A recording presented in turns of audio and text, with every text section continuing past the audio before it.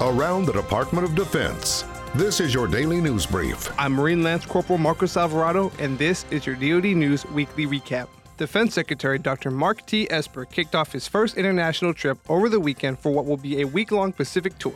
One stop was in New Zealand, where he met Defense Minister Ron Mark to discuss further partnerships and to reaffirm the Indo-Pacific relationship between the United States and New Zealand. The Marine Corps is deploying its first 15 Marine Rifle Squad configuration, unveiled in 2018 by then Commandant General Robert B. Neller. It adds 2 Marines, an assistant squad leader, and a squad systems operator to the decades-old 13 Marine formation. The move is an effort to put more capabilities into the squad level, which some see as the base of the fight in a future battlefield that may require small numbers of Marines to operate in contested areas with a lot of firepower at their fingertips.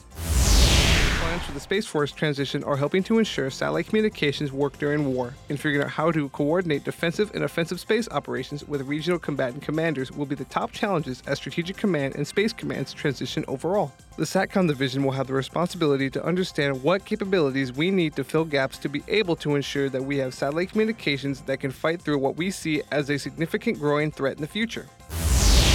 Reserve U.S. Marines with 1st Battalion, 25th Marine Regiment, 4th Marine Division supported their active duty brethren with Integrated Training Exercise 519 at Marine Corps Air Ground Combat Center 29 Palms in California. The training exercise allows units to prepare for real-life events and variables, both seen and unseen on the battlefield, for future operations.